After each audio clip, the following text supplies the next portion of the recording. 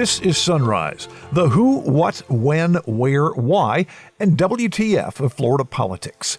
I'm Rick Flagg reporting from Tallahassee, where the health department reports 76 additional fatalities and more than 10,000 new cases of COVID-19. A report from the White House Coronavirus Task Force says Florida is in the red and the state should be taking a series of steps to mitigate the danger. The governor says that is not going to happen. He won't even release those reports. Can someone explain to me how it is that a guy with a law degree from Harvard doesn't understand the public records law? The governor travels to the villages to watch healthcare workers and seniors get their COVID vaccinations. We've got to put our parents and grandparents first, and that's what we're going to be doing, and we're going to work like hell to be able to get all the vaccine out to elderly who want it. But Ron DeSantis also warned seniors they could still have to wait a while for their vaccine. What I would say to the elderly population, it's going to be reserved for you, but not everyone's going to be able to do it on day one. It's going to take some time. Over the next 6 weeks, 8 weeks, we should be able to make huge progress. It's exciting, got a lot of work to do, but I think that there's a good, strong light at the end of the tunnel. But the rest of us will probably have to wait until the spring, so doctors are advising you not to let your guard down. The Justice Department issues a blistering report on inmate abuse at Lowell Correctional Institution in Ocala. The 36-page report says guards have repeatedly raped, sodomized, beaten, and choked female inmates as part of a pattern of rampant civil rights abuses that have been going on for years.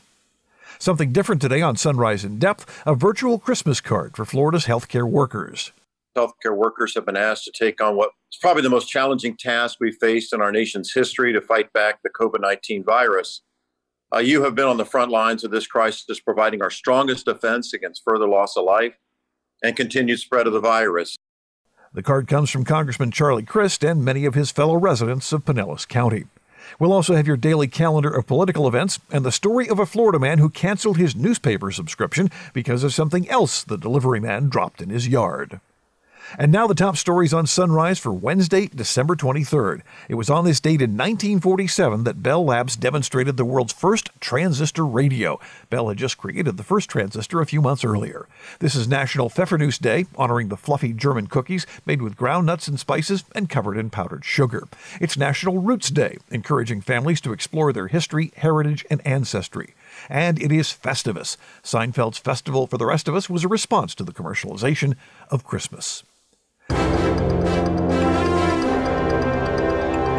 76 new fatalities and more than 10,000 new cases of COVID-19. That's the latest casualty count from the state health department, and it's the 14th day in a row that more than 8,000 new cases have been added. The total number of infections in Florida is almost 1.25 million. The number of fatalities more than 21,000. Ron DeSantis held another media event Tuesday at the Villages, where he had absolutely nothing to say about the daily casualty figures. He was there to spin the old light at the end of the tunnel story for seniors, saying they are first in line once frontline healthcare workers have been vaccinated.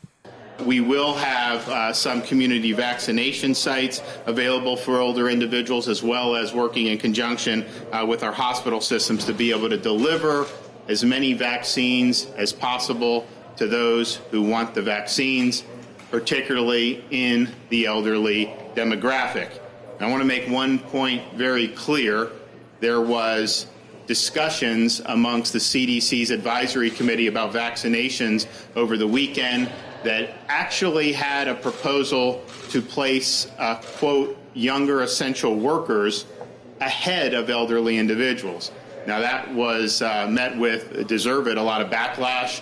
They had to revise that. And they've now recommended that the next round of vaccine be reserved for both essential workers and those who are 75 and up. Now, just understand what that would mean. If you're a 22-year-old working in a food services, say at a supermarket, you would have preference over a 74-year-old grandmother. I don't think that that is the direction that we want to go. So those recommendations, should the CDC adopt them, are advisory. They do not bind states, and they do not bind individual governors, and they will not bind the state of Florida. So let me just be very, very clear. Our vaccines are going to be targeted for our elderly population. Vaccinations began last week in nursing homes and long-term care, as the governor sent strike teams to more than 100 facilities in Broward and Pinellas counties to try to speed up the process. Last week, the state of Florida received 179,400 doses of the Pfizer vaccine, which was used for both those high-contact healthcare workers, staff, and residents of our long-term care facilities. 5 hospitals got the initial shipment, and they have been giving vaccine for their employees. They've been working with neighboring hospitals to vaccinate those nurses and doctors. But we also earmarked about 60,000 doses for CVS and Walgreens, who have been contracted with HHS to provide vaccinations to staff and residents of long-term care facilities.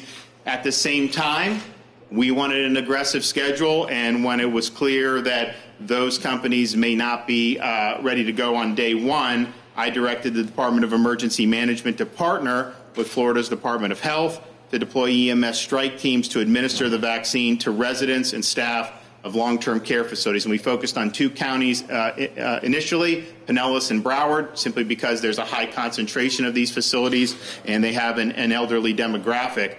Florida, because of our initiative, we were the first state in the nation to begin vaccinating residents of long-term care facilities, and that mission continues. I said when we were down in South Florida that our goal was to complete more than 100 facilities in the next 6 days. I'm proud to say that that has been done. There have been those over 100 targeted facilities in Broward and Pinellas have been completed, and CVS and Walgreens are now actively vaccinating as well. And I'm optimistic that they will continue to get to these facilities in short order. But our strike teams are there, and we're going to continue to help further the mission whenever we can.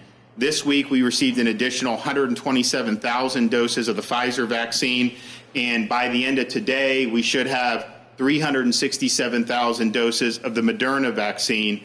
Now, the Moderna vaccine is being distributed much more widely than those initial Pfizer doses, which were limited by HHS to just 5 hospitals.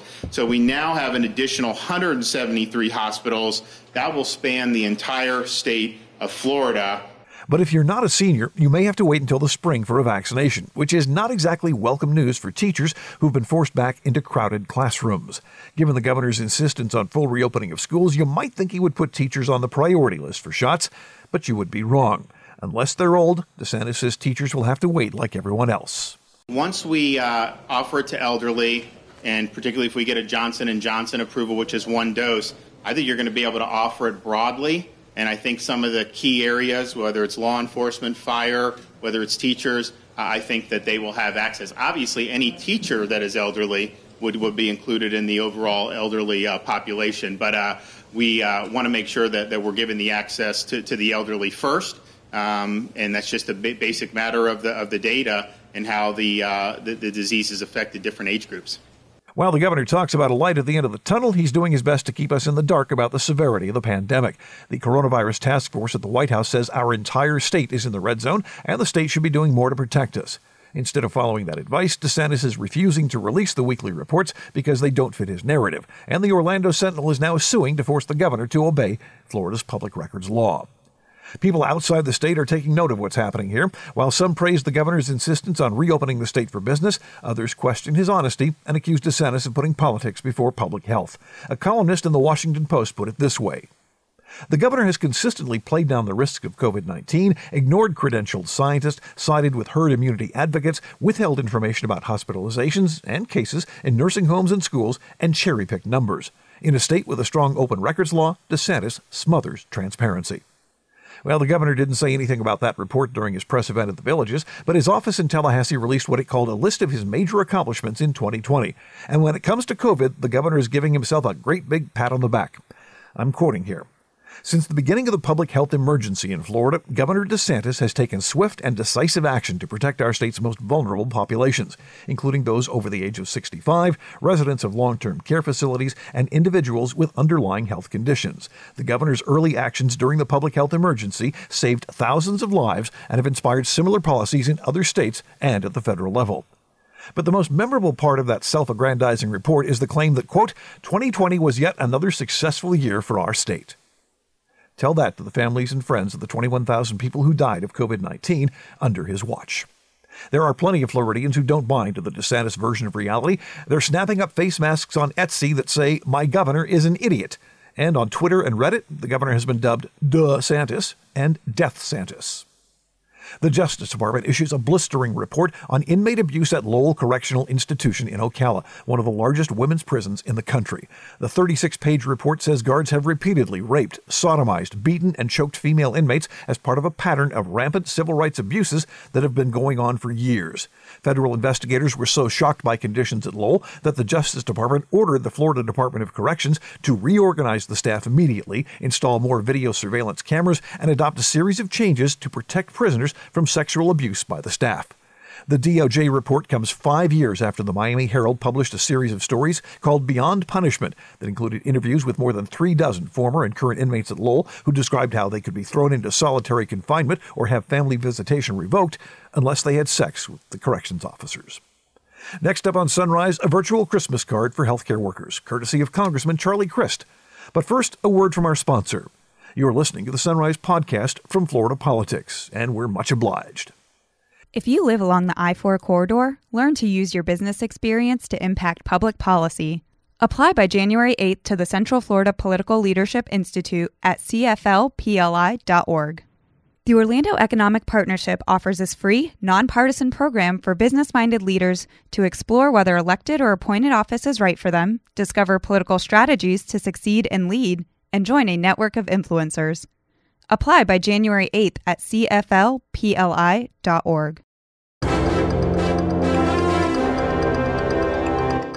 Welcome back to Sunrise. With Christmas just a couple of days away, the CDC is urging Americans not to travel during the holiday.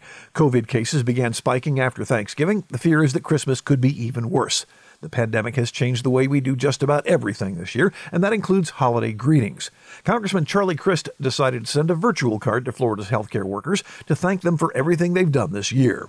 As you all know, over the past year, our nation's healthcare workers have been asked to take on what is probably the most challenging task we've faced in our nation's history to fight back the COVID-19 virus. You have been on the front lines of this crisis, providing our strongest defense against further loss of life and continued spread of the virus. And just like you, a soldier in the field, you've been working tirelessly to protect our fellow Americans at home. This holiday season, you have sacrificed holiday celebrations, time with family, and in some cases, your health and safety to save the lives of our friends and neighbors. And let me say this, it's been a tremendous difference in the lives of people you've treated and their families and their friends. For those spending their holidays in the hospital or a medical facility, you are their family, and you live in their hearts forever. And I hope that each and every one of you have a very Merry Christmas, Happy Hanukkah, and a Happy New Year. And thank you all for everything that you do, healthcare workers, doctors, nurses, CNAs, janitors, everyone who's participating in this and giving us the opportunity and the hope to have a better and brighter future, a better 2021, and the distribution of this amazing vaccine in record time is just a miracle. So thank all of you. Thank God. And God bless each and every one of you. The congressman was joined by Dr. Amin Element, the chief of staff at Bay Pines VA Hospital in Pinellas County.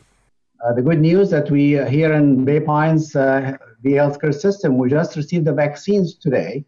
So I'm glad to say that we received the Pfizer vaccine here in our CW Young facility, but also down in Cape Coral.